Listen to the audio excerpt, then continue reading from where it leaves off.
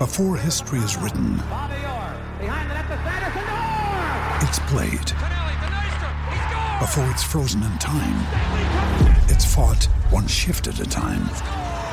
Before it's etched in silver, it's carved in ice. What happens next will last forever. The Stanley Cup Final on ABC and ESPN Plus begins Saturday.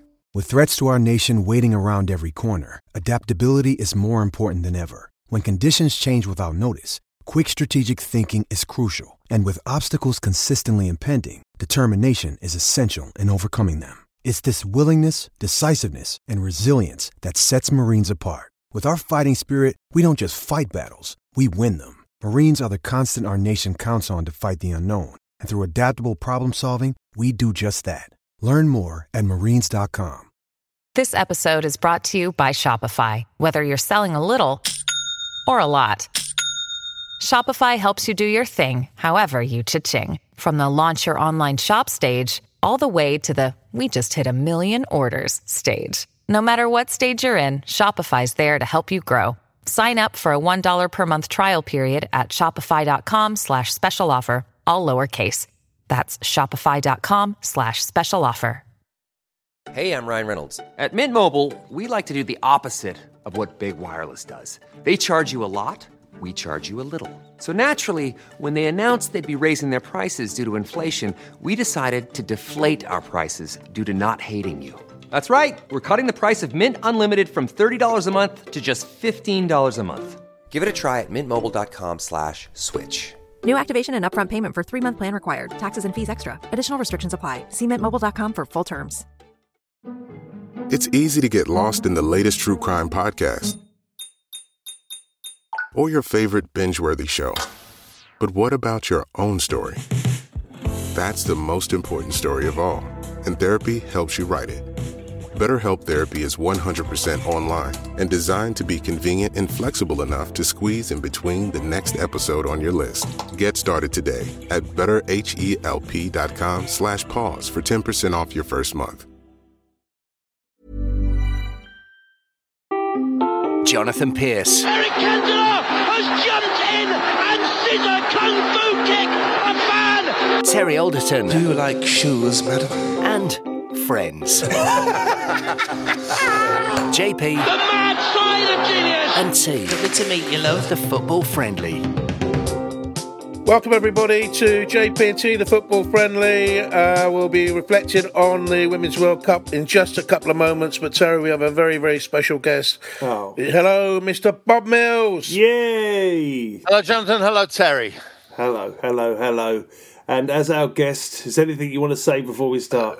If anyone's never heard Jonathan Pearce doing his job, I only have one example, and that was driving to a gig on a cold, wet, horrible night. In those days, I'd have had epoxy old second-hand Merc, but I had my radio tuned, and I don't have any favourite football commentators. They're all much of a muchness, but all that needed saying was that Tottenham's midfield was a bit ropey.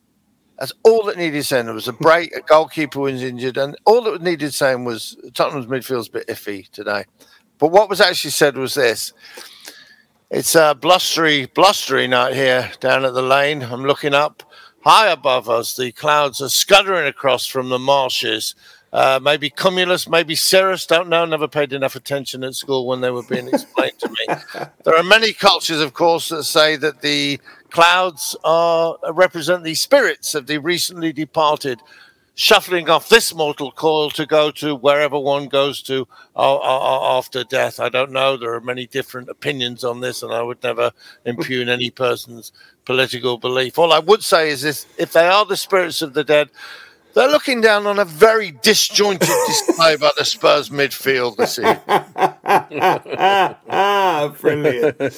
Brilliant. Wow. That has lived with me for years and years. That's so nice. Can I need that at the moment as well, because just for anyone listening, I'm going to be a little bit off today, guys, because number 7 vertebrae is broken because someone decided they were still 16 and went up a haystack and fell quite a few feet and was rushed to hospital. So that's why also I have half a chamois over one of my glasses because I'm concussed and have double vision. So that's what I did the weekend. But I got to watch some fantastic football. So I think we should cut to that straight away. Jonathan, well, no, just sorry. Just I know you cut to that. Just before you cut to that. Please tell me that as you were leaving, a major surgeon who spent years and years training to become the best in his field ran down the corridor and said, Terry, sorry, I should have mentioned before you go. If you've got a chamois, just stick it over one of the lenses of your glasses. That's exactly what I've done. I'd have to take a photo and put it on Twitter. And probably not drive home from here, Terry. No, I can't drive. Yeah, I am slightly worried about my vision, but apparently it can take up to 2 weeks. So it's no driving, nothing for me. But the worst thing, I tell you what the worst thing was, I bit my tongue, man. Oh, wow. So it's not being funny, but we've got to make it's fun. Not funny. But listen, I mean, they're all the jokes, aren't they? It was the final straw, the one that broke Terry's back and all that. But anyway, but it was great to watch the football the weekend. Jonathan's, you were doubled up the weekend on commentaries. Yeah. Well, it's a normal weekend for me. I normally do the match of the day on the Saturday and then a French League game on the Sunday. And of course, so I was at Tottenham against Manchester United on the Saturday. And, Tottenham again?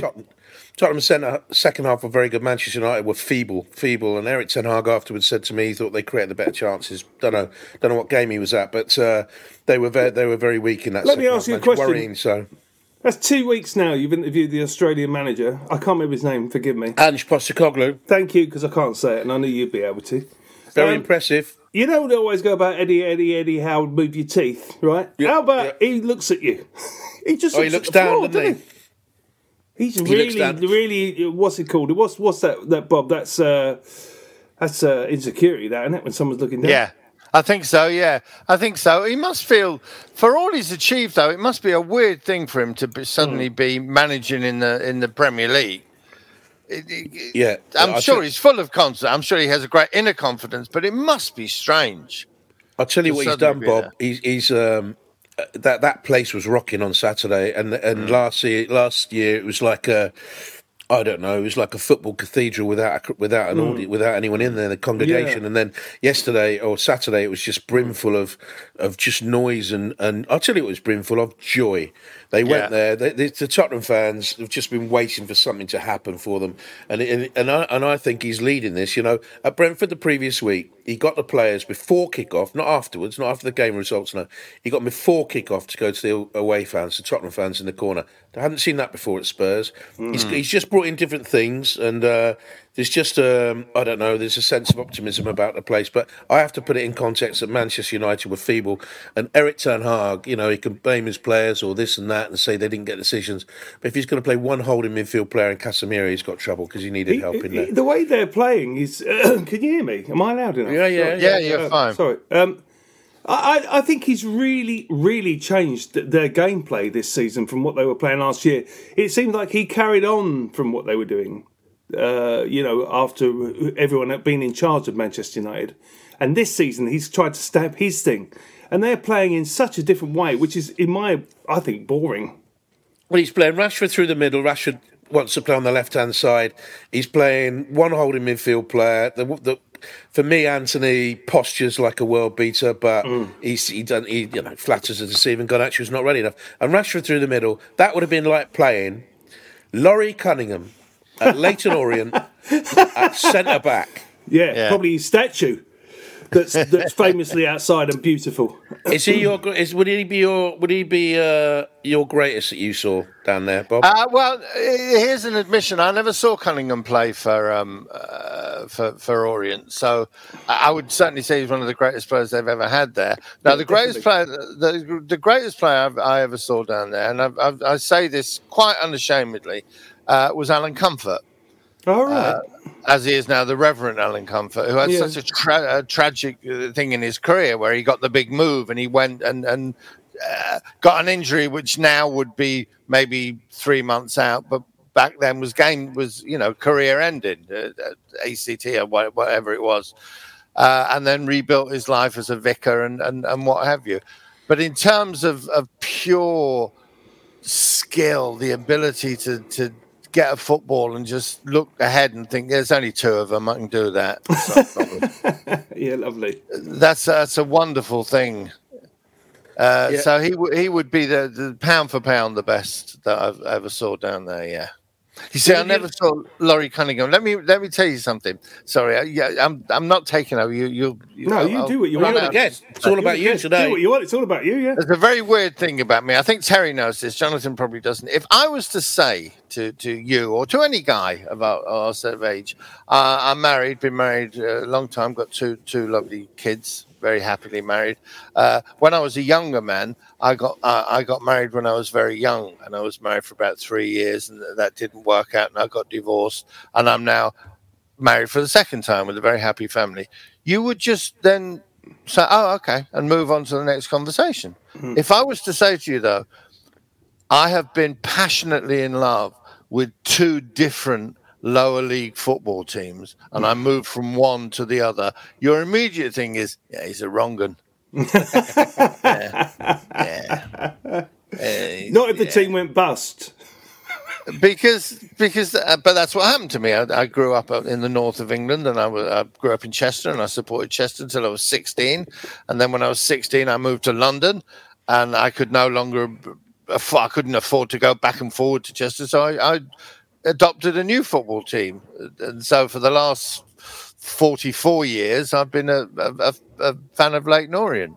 But I joined too late to see Cunningham play. I think, to be fair, Bob, I think a lot of people at school were Liverpool fans at first, of our generation, or Manchester United. And they then changed and went, I'm going to watch my local club. So I don't think you're alone there. I think you're fine.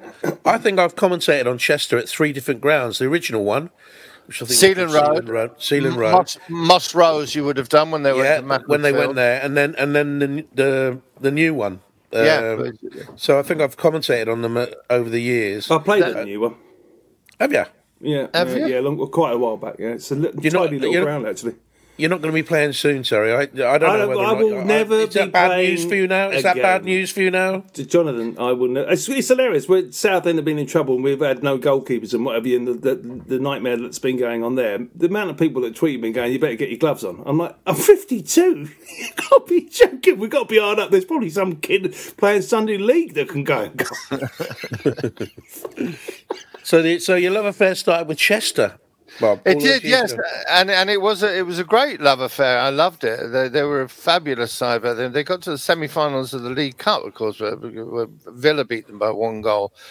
We had lovely runs in different things, and it was a magical. It's where I fell in love. None of my family have any interest in football, which is really strange because my uncle, I have an uncle who played for Great Britain in the Olympics. When back in the London Olympics after the war, my uncle Eric Lee played in the Matt Busby managed GB team. In that there was a whole book about it, but none of my family were interested in football. I had a stepdad and a nice, lovely guy, but they had no interest in football. So my friend and I just used to go, just the two of us. No one at school was really into it either, to be honest. And so my love affair started then. And that is why, even to this day, I don't like going to big football matches. I don't like going to Wembley. I've been to most of them, been to Old Trafford, been to the Emirates, and I never feel comfortable. I think if you grow up on 4th Division football, that's your place. I totally agree with you on that. I totally agree. You feel like you're part of something as well. What was that brilliant thing? We did a charity do the other night for Southend. Jonathan and Bob kindly turned up, and he did this great thing. What was that wonderful thing you said about Chelsea and being a lower league fan and being insect? There's a Freemasonry of lower league football, which is, of course, we support. I support the Orient, so of course I hate Southend with a vengeance. However, I do know every day of my life that they're but for the grace of God. Every lower, whether you're Gillingham, Southend, or whoever you are, you're aware of the fact that you're part of a subsection, and we think of an even better subsection. And my thing is that there'll be another Gulf War at some point. It's already happened with Russia and their money suddenly being cut off. So all these big, these huge conglomerates, Man City, it'll all come crumbling down. Football will eventually pop will eat itself. But I think the illusion I made was that the one creature that will remain after any nuclear holocaust will be the cockroach. And we should pride ourselves, lower league supporters, as being the cockroaches of football. Lovely. I tell you what, as well, the lower league fan thing we've got as well. If you think you support a big club, and Jonathan can come in on this, because to be fair, you've been in the lower leagues, even though your club is Bristol City, it's pretty big. Yeah. If you think you are the supporter of a big club and you have these rows involved, no, our club's much bigger than your club. Well, you'll find out if you draw a little club in an FA Cup and see how many of us turn up. That's how you'll know. Yeah. It wasn't that long ago, quickly as well, that not many people would turn up for Tottenham. So not that long ago. No. Well, I'll tell you. Let's just. I'll just mention about Bristol City because you mentioned them. I was there when they went top of the first division. I was working with my dad. We were filming the games for. I've said it many times on the podcast for video analysis. We were the first club that ever did it, and I was there at Arsenal in 1976 when they won the opening game of the season. Paul Cheesy got the goal. We were briefly top in the land for that day. And then about 7 years later, maybe 6 years later, I was there when they lost at Rochdale. And I was working for Radio Bristol then. And they went 92nd in the land. And they'd gone top, second, third, fourth, bang, bang, bang, bang. It was awful. We went to Rotherham in a League Cup tie, and I was there, and this was the first year they just come out of the top flight, right? And we went out very early season League Cup tie, and I went on the pitch with the players before, and it was like this swagger. Yeah, we're hang on a minute, we got Norman Hunter there and Peter Cormack. Well, I think Norman had gone by then, but big players, Joe Royal. Oh, we'll be back. Who are you? Who? Rotherham. Anyway, and then 3 years later they were looking down on us from a mighty height. So, and when you're talking about the non-league teams, what I'd be interested in is comparing, and I'm not having a go here, but it's something that the WSL need to address, and on the back of the World Cup, having reached the final, we'll talk about that in a minute. The WSL have to address this, because they're getting big financial push from the FA. If take away from when they play at the Premier League grounds, the parent clubs, when they play at, say, Chelsea at Kings Meadow and so on, how does that WSL conglomerate attendance match the attendance of the National League? Because I think you'll be shocked. And yet they're getting a lot of funding, and it's something they need to address. They need to stand on their own 2 feet now and really push on as a league. That's my opinion, and that's not having a go. What did you make of the World Cup, Bob? The women's World Cup? Did you watch it? Yes, I did. I enjoyed it tremendously. I watched England play, women or men. I agree with you. I had a very interesting conversation with Emma Hayes when I was working for a radio station. She was a guest on it, and she's a very, very good thinker on the game, and she made it plain that there was a slight worry amongst some of the people involved in the game about how quickly this was all happening, and that in the natural run of events, it should take. Of course, it's happened too quickly because it was illegal until the 70s. So God bless them for getting this far. But her thing was, if you go that fast to this point with the Lionesses, you are making the gap bigger and bigger. You are stretching. If you're not bringing the people, the lower regions of the game with you, then you will eventually. And I think she likened it to the one of the many in the 70s and 80s when America decided that they were going to have soccer and bought Beckenbauer and paid, and they're doing it against Saudi Arabia, but doing it now. And what you build is this uber cliche at the top of top players, and this is so exciting, but that can't survive. No. Unless it's a pyramid, it can't survive because there's no strength at the bottom of it. So I would worry slightly about that, just as you do. But I guess now isn't the time. It's because they've done a wonderful thing and they've inspired a nation, and there are now literally millions of young girls saying, "I now want to be a footballer," and that's fine. But in the long term, I'm hoping that within the women's game there are minds that are thinking, okay, hang on a minute, there has to be a lot of planning now. If we're suddenly getting an inrush of funds and that has to be spread around a little bit more. Because you're exactly right. And it's not even just in the women's game, in the men's game. The National League, when we were in it, there were crowds there that you wouldn't see if you move down to the second level in France, Germany, or Italy. Even there were crowds. So it's such, you've got to build from the bottom. Yeah, well, that's exactly true. But at home, we get between 5,000 and 7,000. Also, we're in the National League Southend, and also let's not forget AFC Wimbledon when they made their rise to coming back, right down in the Isthmian leagues and what have you. They were turning up to all games with like 2,000, 3,000 people. So yeah, it's very true. I think this World Cup's done fantastically well for the game, and I know the King has come on board now and said, the legacy of these players will never be forgotten. I just want them to move beyond this legacy thing now. It's set up. They've done that. They'll never be forgotten. The legacy is there, but now move on. Let's not talk about legacy so much. Let's start winning things. They won the European Championship, and they came close here, but they weren't good enough in the end against Spain. Spain were a much better team, and Spain have invested at club level much better than we have. And, they're Barcelona's and Real Madrid's. These are getting huge crowds. That's why they can afford the Lucy Bronzes of this world, the best players in the world, because they pay more wages than WSL. I've been told that by a top WSL manager.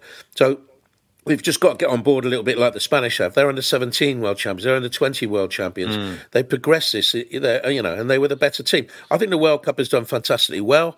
And, you see girls now playing in the parks, in the streets, which you never saw before, really. And it's all brilliant. It's not helped. It's not helped by a man who wears probably $1,000 suit up on the podium with white trainers on, the president of FIFA, spouting on all the time. Oh, this is brilliant. This is great. This is the best ever. This is the best ever. Look, he's involved every couple of years, every 4 years, whatever.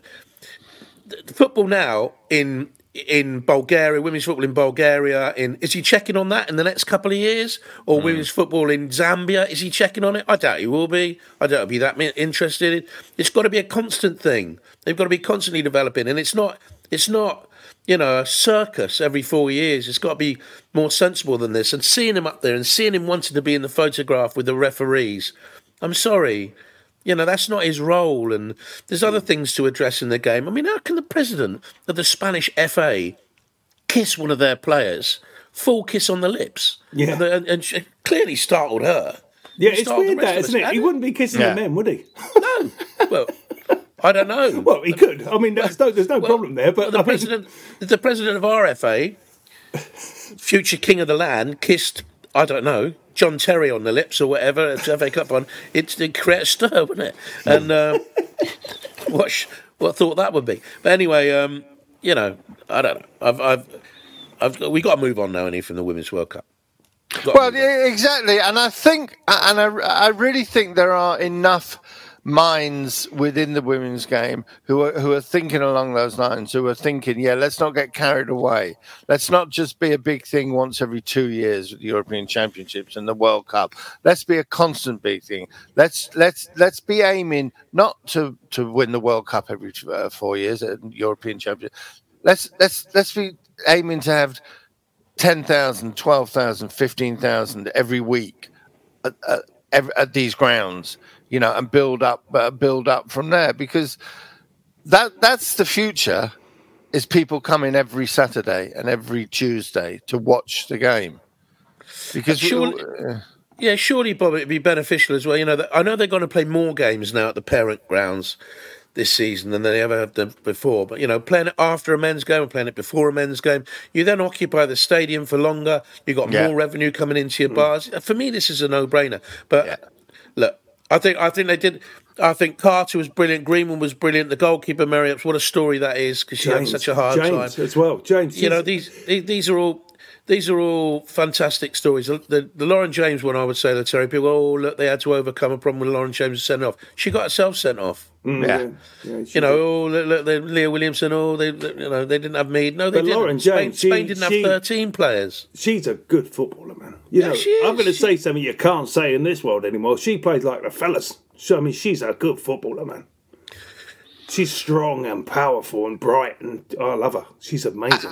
At its best, watching it at its best, and we saw some of the best over this World Cup, women's football is a fabulous sport. I absolutely agree with you. In the same way that women's tennis... I liken it to women's tennis in that it's not the same as men's tennis. Of course it isn't. But at its best, it's an equally enjoyable I totally agree. Lovely interplay football. No rolling around. None of that nonsense that goes on either. There's no gamesmanship going on. They get on with it. And do you know what I thought was lovely as well? You know when, what was the name who cut her head open when she got elbowed? Sorry, Jonathan. My brain. In the final. The Spanish player? No, the English girl. She was on the ground, wasn't she? Left back. Oh, Alex Greenwood. Thank you. I thought it was lovely that typical girls, don't shoot me girls, I'm on your side. Where the girls, they all rallied round, didn't they? They're going, quick, she needs a new shirt, get her shorts on. They were all getting her dressed and everything. You know, imagine that being fellas. Yeah, I know. Yeah, she with the laws, they didn't want her to go off because they brought the shorts and shirt on. I know, but if it was fellas, they'd just be going, there wouldn't be any of that going on. I just thought it was right. I'll tell you what, though, here's one for you. When I first started doing the women's commentary, which is 10 years ago now, a very senior England player said to me at the time, do me a favour, will you, when you're doing the commentary, don't compare us to the men's game. It's the same rules of association football, but it's a completely different game. So don't compare us. And I think that's really important. You know that people are true. Oh, but it's not as good as it. No, it's a completely different thing. But listen, let's can I just say on that before, because we're going to have to go to a break. But I just want to say one thing very quickly. And you know me, I really don't like coming down on people. I'm not that kind of person. You know, if you've got nothing good to say, don't say it. But I've got to tell you, Jonathan, and I know they're a colleague of yours, but it's the first time I've ever watched a final, because I generally watch them on BBC, but I changed over, mate. I cannot be doing that Robin girl. I cannot be doing her, mate. I'm sorry. She is absolutely... You can't say anything here, I know. No, I'll defend her. She was ill. She had a problem with her voice. Mate, she's not ill. She's awful all the time, Jonathan. Look, she may be absolutely gorgeous. Look, she may be a lovely girl. But I'm sorry, man. I don't do people down, but I had to turn over. I can't do it. I think they got 12 million, and ITV got about 3. Well, so, she's right and I'm wrong, but I mean, no, Terry, it's not right and wrong. The thing is, when you take again, I stopped listening to Alan Parry. Okay. Now, I've met Alan Parry. He's a perfectly nice man, and he's a very knowledgeable man, but I could not bear his voice. I could not bear his attitude, and I stopped listening. And I'm thinking, do you know what it is? That's me. But that's great. I'll go on this side. I'll listen to this person. Right. So it's fine. So it's my choice. It's only my choice. Yeah. So good luck to her. Good luck to her. And I shouldn't. But I can't. It's just it doesn't. She doesn't say anything. She doesn't. Just goes, forget it. All commentators get hammered. I get absolutely slaughtered in social media. And do you know what effect that has on me, Terry and Bob Mills? None. Absolutely none. Nothing. No. Broad shoulders, don't care. Well, can you imagine us two? We get caned all the time. Yeah, I know. Listen, you just mentioned Alan Parry there. The connection between Alan Parry and myself and football. Talk about it after the break. JP&T, the football friendly.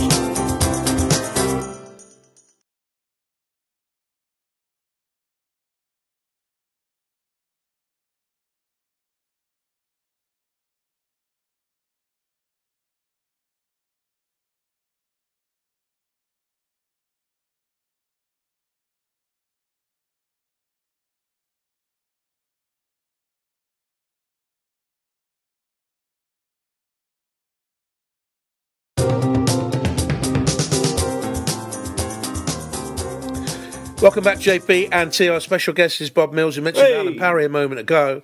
Connection between myself and Alan Parry is Alan Parry's director of Wycombe Wanderers. My granddad, Tom White, used to be manager at Wycombe Wanderers just after the First World War. I loved him. Long Tom, I used to call him. There's pictures up there at Wycombe Wanderers. And I loved him. He was a bad one. He was naughty. And he got nicked, right? He got nicked. He robbed the Christmas box, not at Wycombe Wanderers, but a company he used to work at. He was in charge of the Christmas box, right? Now, wrong person didn't trust him. If I was alive at the time, I'd have said to them, "Look, don't give Long Tom this money."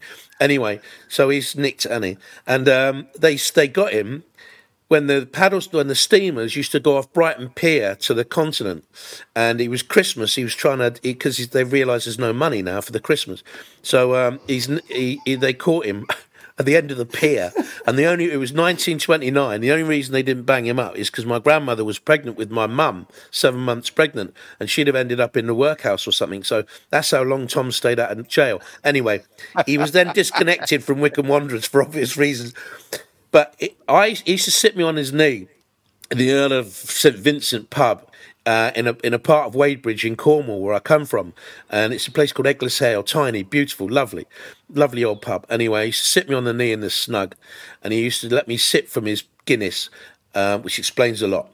And and he used to tell me about Herbert Chapman's Arsenal, because he was an Arsenal fan, and he used to tell me all these great stories about these wonderful teams, and Wolverhampton Wanderers in the 1950s, and Blackburn in the cup final, and all this sort of stuff.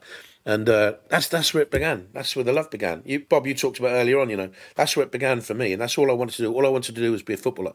And when I wasn't good enough, be a commentator. But it was Long Tom in the snug of the Earl of St Vincent pub in Eglishale, and he was a bad one, but I loved him to bits. I often talk about the three ages of the football fan. When you're young and you think, yeah, I'm going to be a player, I'm good, I'm the best player in this playground, and then you get to about 15 and you think, oh, these kids are so much better than I am, and you give up on that, and then you compromise and you get on with your life and you do that, and but in your 20s you start thinking, I could do me badges. I could do me coaching badges. I could do me coaching badges. I could come up through the ranks. I could manage this team. Because I know more than these. I know more than Brush does or Tommy Taylor does. I could manage this team. And then that passes as well. And then suddenly in your 40s, and you start doing, and the lottery starts, and you think, I could buy this club. He's exactly right. 1.6 million. I could buy that club. Three lucky numbers. Right. It's exactly right. That was my path. That is continuing to be my path. And I'll tell you, one of the best things that happened during lockdown was, we went on the Zoom, didn't we? And we met people and that, and got in contact with it. And the people when I was down at Bristol City when I was a kid and everything, a lot of those people have now come back to communicate with them. People like David Mogg, you wouldn't know him. He was England youth goalkeeper at the time. Didn't quite make it at Bristol City, went to Bath. And older players, Chance and Derek from the 1960s. People probably won't know him outside of Bristol, and all these people that knew me when I was a little boy. And it's brilliant, that the football community is just unbelievable. And football fans there's nothing like it. I'm so privileged to have been involved, Oh, there's a whole different conversation that we have, but it's one thing that when I was working, I used to work for TalkSport, and I was there just from a fan's point of view. I never pretended I'd ever played any football. I'd never had, although I did play at the old Sealand Road Stadium when Cherry Grove won the Cheshire Junior Schools Cup final against a team that included both the Futcher twins, but that was in the past. I move on from there, but the thing that used to fascinate me is when footballers are talking off air, and there's this camaraderie and there's this thing. And one of the things that I used to find whenever two players came on, I would always quickly get on the computer and try and find something that linked them. And I would say at some point, Jim White would do the proper interview, and then I'd say, "Do you remember playing for England under 17s?" You played at Millmore. You played against Guyana at Millmore. And they said, yeah, I remember the game. Yeah. And I said, well, here's the team that played. Do you remember? And almost without doubt, there would be a name that I didn't recognise, and they would both say, yeah, he was the one. That boy was the one. Phil Murdoch, he was the best player. Under 70, he was the best player I ever saw. Yeah. What happened? Oh, it just didn't work out. Yeah. Lost interest, moved away. And the thought that there are people out there who could have been, were that close to be in it, but just, I don't know, something happens. They just moved on. I've read that in autobiographies before when they've gone about the player that was miles better than all of them, and they just walked away from it. Who is it? I knew someone actually famously who hated playing football, couldn't stand it, but was really good. Who was it? It was someone at Tottenham. It'll come to me. It was Stuart Terry that told me about it. They hated the game, but they were just very good at it. Well, sorry, Bob, you go on. There's the guy who used to talk sport, and is it not Kevin? He got an England cap really, really late. Oh, God, we are so middle-aged men, aren't we? You know, thingy, him, the doodah. We're all trying to find out from each other. It's ridiculous. He's still on television now. He does football. Wait, middle-aged turns into a quiz, doesn't it? You know, you just get into a conversation, it turns into a quiz. Right, he's on telly. Got two eyes. Billy, he's got a couple of legs. Married a woman, strange woman. She had half a beard. Anyway. Kept guinea pigs, had a garden, it was 50 acre ground full of guinea pigs. Anyway, he's dead. Anyway. He's dead. Yeah. I'll tell you what is interesting. We talk about this. If everyone remembers the brilliant In Bed With My Dinner. Now, I'll say this because Bob will go, no, you can't say that. I'm going to say it. If you don't know In Bed With My Dinner, it's brilliant. If you know Harry Hill's burp, well, there you go. Okay, enough said. Right. It would be brilliant to do In Bed With My Dinner football one, wouldn't it? Like lower league and stuff. It'd be hilarious. Muggy Boneheads. I did two things. I did I never had any money out of In Bed With My Dinner. Bless her. It was Janet Street Porter. Do you remember when telly started going on after midnight? Yeah. Yep. Because it used to finish at 11, then it was midnight. And LWT, with Janet Street Porter there, bless her, she was put in charge of shows between 12 o'clock and midnight and 2 o'clock, which was the close down. And the rule was absolutely simple. If you had a good idea and you could do it for under £1,000, you could have a slot. And so that's what we did with In Bed With My Dinner. So we never earned any money out of it, but I did get two little deals out of it. I did Heroes and Villains, one of the European Championships, one of the World Cup, which were done in the style of My Dinner, and they were quite good. But here's the thing about football and comedy, Terry, and I don't know how you I probably already know this, but go on. But here's the really weird thing, John. Sometimes when I turn up at gigs, like the Southend one we did in favour of Southend, and funnily enough, one I did last night, there were a couple of O's fans there, and they always say, you're going to do some football stuff, you're going to do about the O's. And it's like the kiss of death if you're a comedian and you're not at a football club dinner, is to talk about football. Because there is no one who dislikes football. They either love it or they hate it. And if you start talking about it, half the audience, they might as well walk out. They just completely, doesn't matter how funny it is. No, we don't like football. We don't like people who talk about football. And they completely turn off. Yeah, but In Bed With My Dinner football, it would be you picking out old footage of fans and stuff. That's the difference. I mean, you don't even have to be into football to be getting that. I'll tell you, Jonathan, you don't know about Bob. You might do, but he's a dark old horse. Because I was watching a film. Who's that dog? Oh, it's either mine or Jonathan's, but I think it's mine. Not mine. Mine are up for getting their hair cut. You're professionally got yours. Do you know what my two dogs are, John? Do you know what my two dogs are? They're at doggy daycare. Oh my God! No. What are you like? Doggy daycare. You've sold out, Bob Mills.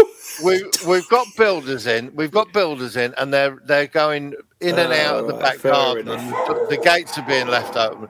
So my dog got a doggy daycare. Really? 120 quid a week. Oh wow! Credit crunch. I can't even say it. Oh my God, me back. Let me just finish this very quickly. But I was watching this film, right? And I've known Bob for so many years, and I know all the work he's done. Anyway, I started watching this film called Pierpoint, right? And it's a phenomenal film. Okay, Jonathan. And it stars the brilliant Timothy Spall, who's unbelievable in it. And it's about the last hangman, basically. Yeah. And it's a one. Do you know this? Do you?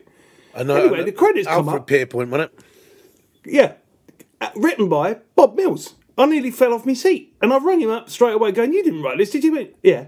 And I went, "Wow, I never." So, people out there listening, if you want to watch an amazing film that you didn't know Bob Mills had written, it is absolutely phenomenal.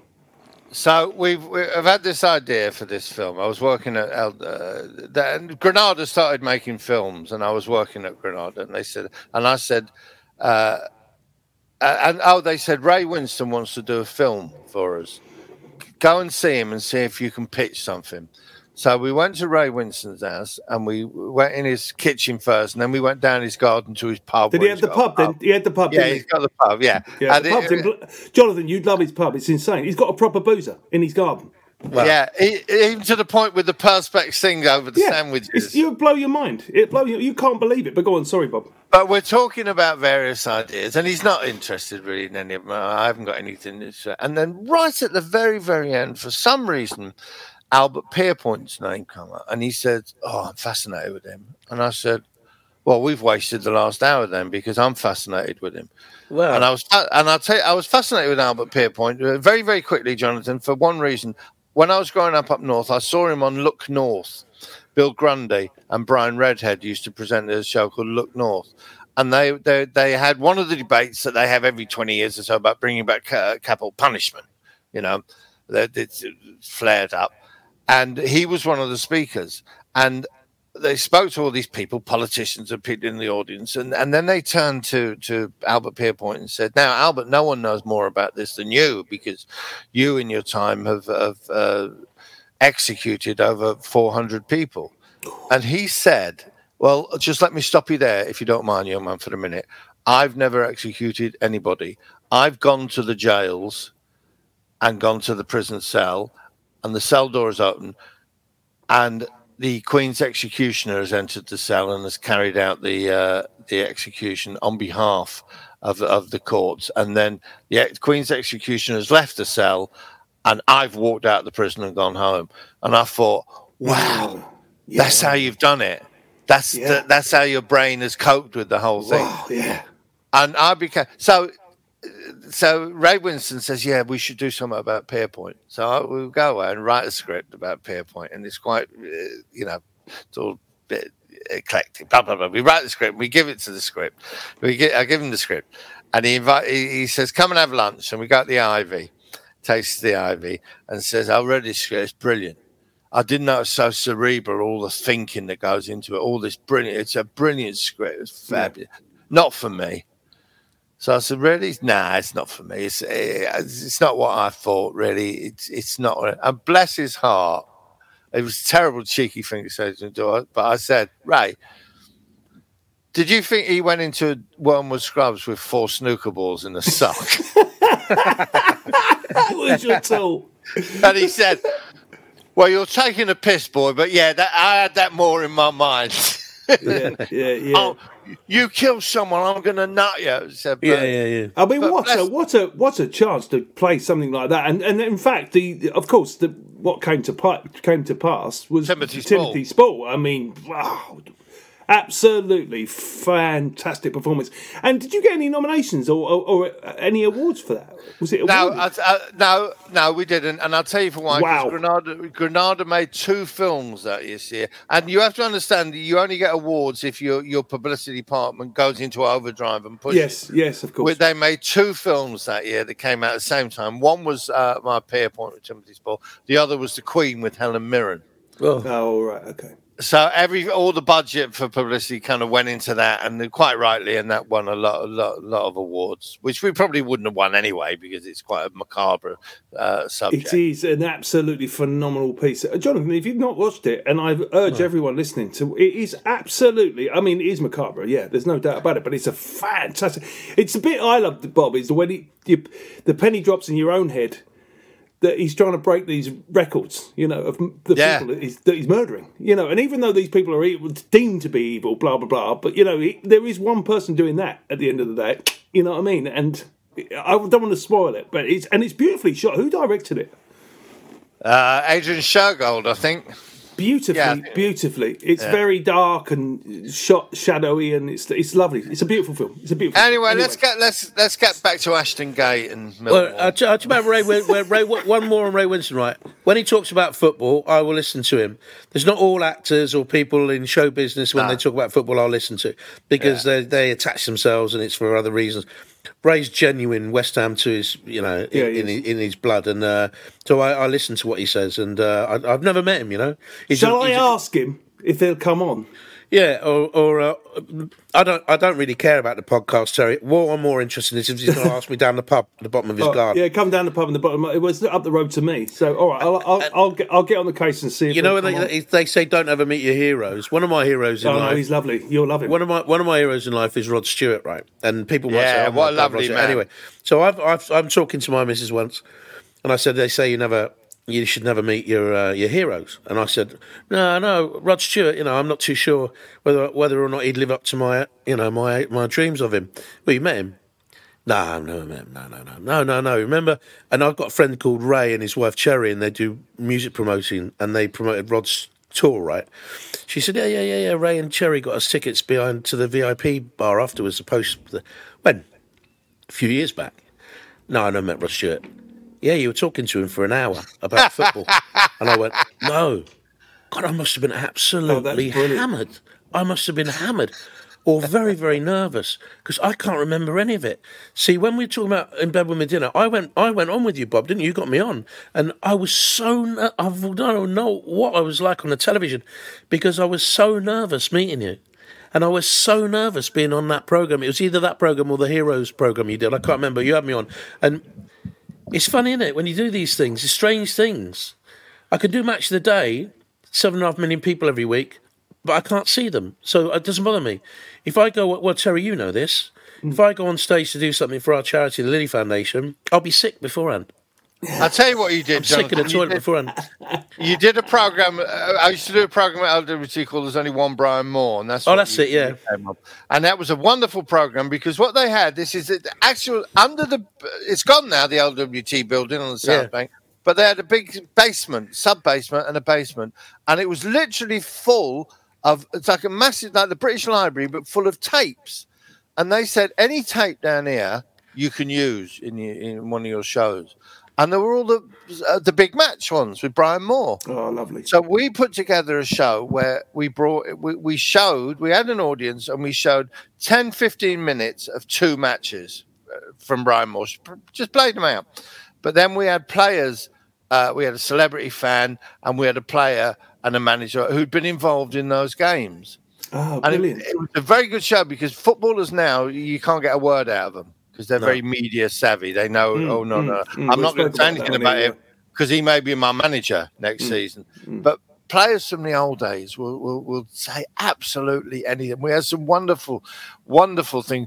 The one I remember more than anyone was Malcolm McDonald was on. Malcolm McDonald was on, and somebody was talked about the Orient semi-final, and they said, yeah, because those 2 goals that you claimed, Malcolm, and people laugh and then each other.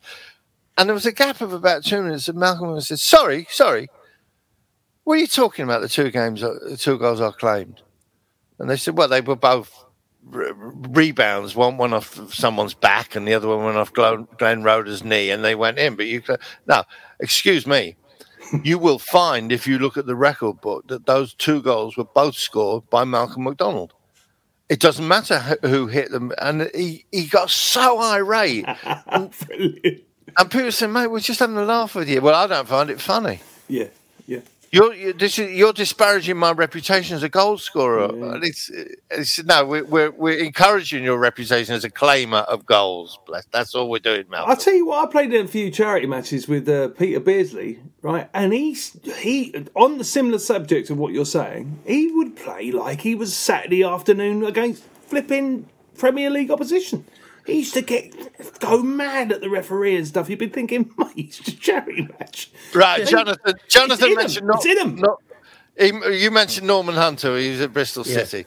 Alan Clark told me this. Sorry, no. Duncan McKenzie told this story on that programme with Brian Moore. He said he got invited to the Maracana in Brazil to play for an England veterans team. So we was all in our not old, but late 30s, early 40s. And there was a big match at the Maracana, and we got treated. My God, he said we got flown out first class. And we said these beautiful hotels, and then we go out on the pitch and it's full. The Maracana's full because we're the pre-game to the big game they've come to see.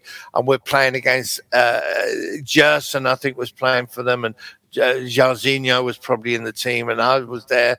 Duncan, he said, and Norman was playing. Norman Hunter was playing.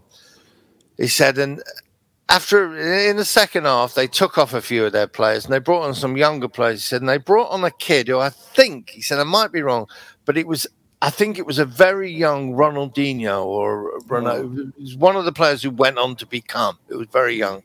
He said, and he got the ball and he put his foot on it and he jiggled about for a minute and then he nutmegged Norman and went round him and carried on. He said, whoa,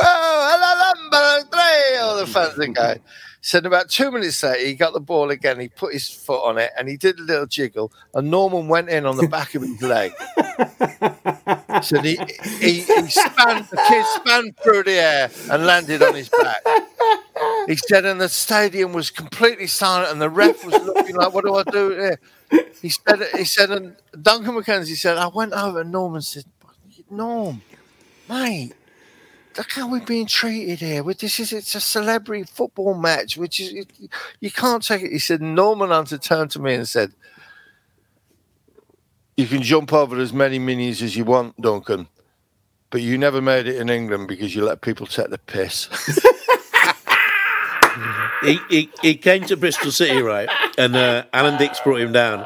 He brought Terry Cooper down. And early in his first full season, Norman, they played Stoke and at Ashton Gate, right? And a very, very young Garth Crooks.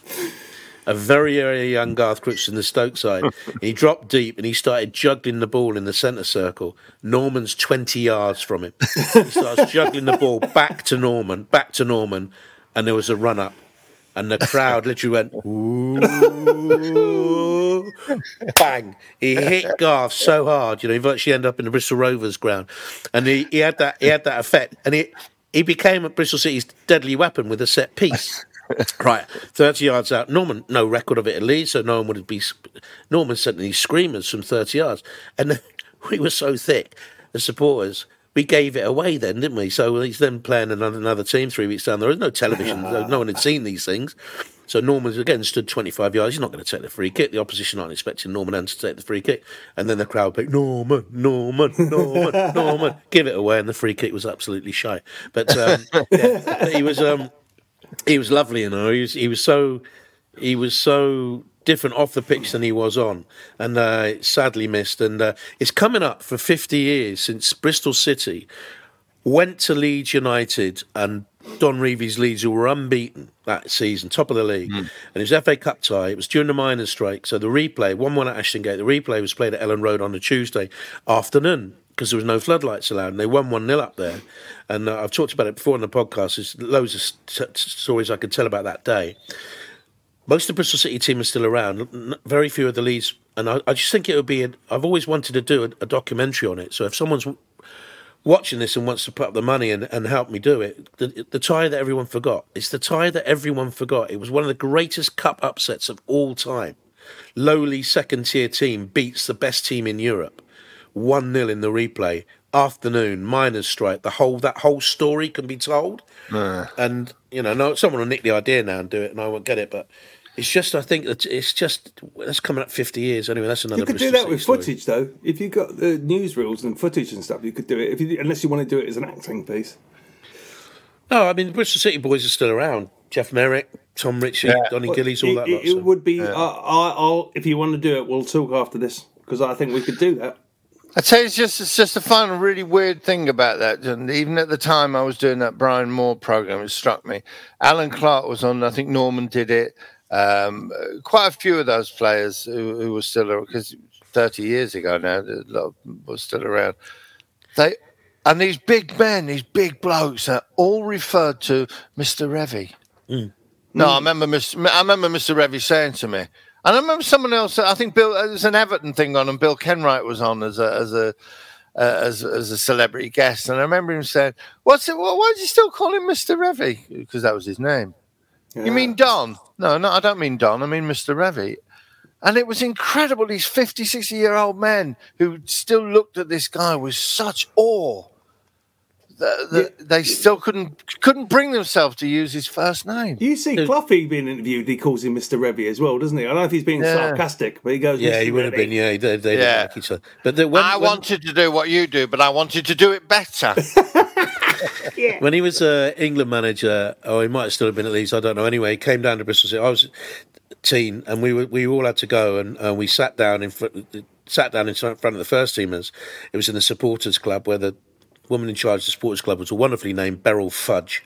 Anyway, so we sat down. Fudge again. Beryl She's Fudge. Back. Anyway, she's back. God bless her soul, Beryl Fudge. Return of Beryl Fudge onto the podcast. Anyway, so, and they said, you'll be able to ask questions later on. And the first team has said, don't ask questions, boys, because we missing pub time if you do. And he gets to the end and he's gone, any questions? So I put my hand and ask a question. I get a kick from a first teamer in the pit of my back. Anyway, so asked a question, he answered it, and then any more questions? I put my hand up again, 2 kicks, and a word in my ear, you ruin our pub time, son. Anyway, so he answered the question.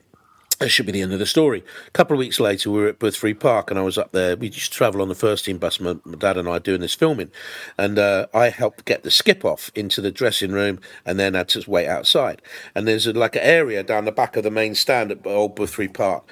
That's where the coach used to come down. And I'm stood there outside the door to the Bristol City dressing room.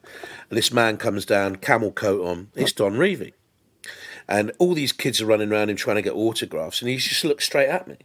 And they're all running around, around him. And he comes up to me and he goes, "Oh, you were the lad who asked the questions at Ashton Gate." And Don Revie stood and talked to me for about half an hour. All these kids are looking at me as if I'm, someone special, which I wasn't. But it just Don Revie made me feel 20 feet tall, and I think that's what he did to his players. You know who our version is of that, Jonathan? The comedy. The comedy version of that is Monkhouse. Yeah. Really? Monkhouse stopped me once in a corridor at Lenton Lane, Central Television, Nottingham. And he was walking down with someone, and I sort of walked past, and and he turned around and said, Bob Mills. And I said, Mr. Monkhouse. And he started talking about something that he'd seen. Yes. I saw you do that thing. I thought, yes.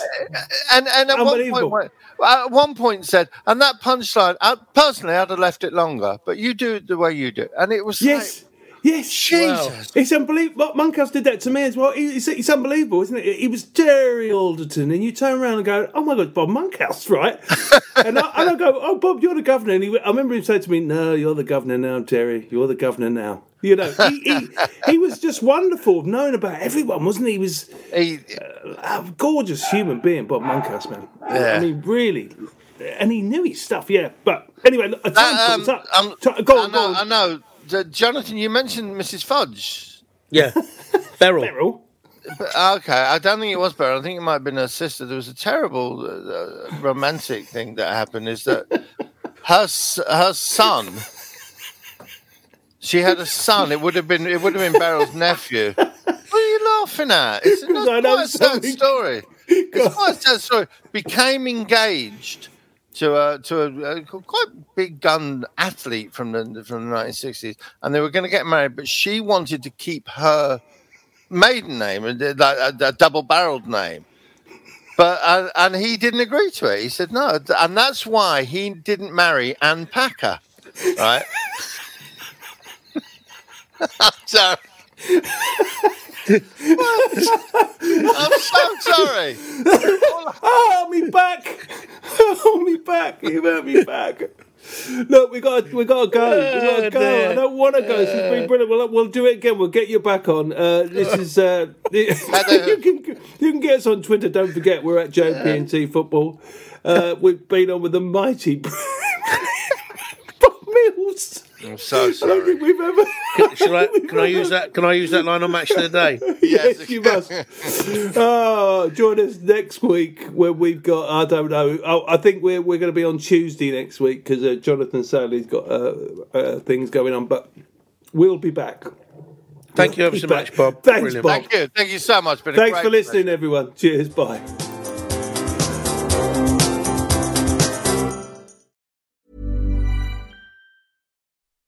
Hello, listener. This is Chris and Rosie Ramsey here, hosts of the Shagged, Married, Annoyed podcast. Now, we've been podcasting for a few years now. 4 years. Four, going on five. Yeah. We absolutely love it. We really, really do. Not only, it gives us a chance to have a proper conversation without the kids. Stops we're looking at our phone all day. Outside of this podcast, most of our lives is kids and looking at our phones. So yes, this is us living our best part of our lives. Yeah, we've had so much fun doing it. We've built a lovely community with you guys listening right now as well. We have indeed. Now, if you ever thought about starting your own podcast, we cannot recommend it enough. And the perfect place to start yours is with Acast. Acast have got it all. One-click sharing to all listening apps, market-leading insights and monetization through advertising, lucrative sponsorships and subscriptions. Start or switch your podcast to Acast to join the same network as us and 92,000 more shows that love Acast as well. 92,000. Mm-hmm. Join Acast with a 3-month free trial using the code SMA, that's SMA. Just visit go.acast.com/join. Sports Social Podcast Network. Okay, round 2. Name something that's not boring. A laundry? Ooh, a book club. Computer solitaire, huh? Ah, sorry, we were looking for Chumba Casino. That's right. ChumbaCasino.com has over 100 casino-style games. Join today and play for free for your chance to redeem some serious prizes. ChumbaCasino.com. No purchase necessary. Void where prohibited by law. 18+ terms and conditions apply. See website for details.